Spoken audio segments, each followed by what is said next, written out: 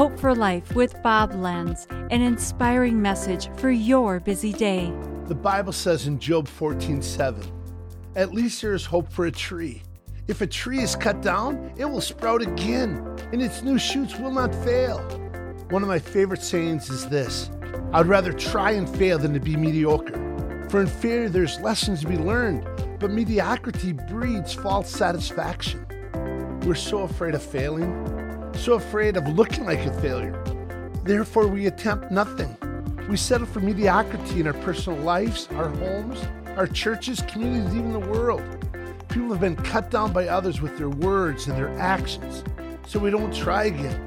Inactivity and avoidance now controls us. We are robbed from the life that God wants from us and robbed of who we are meant to be. We need to trust that God is bigger than our failures. Failures don't define or own you. Don't let your failures keep you down. Get back up and even be willing to fail again. This has been Hope for Life with Bob Lenz. Discover more at lifepromotions.org.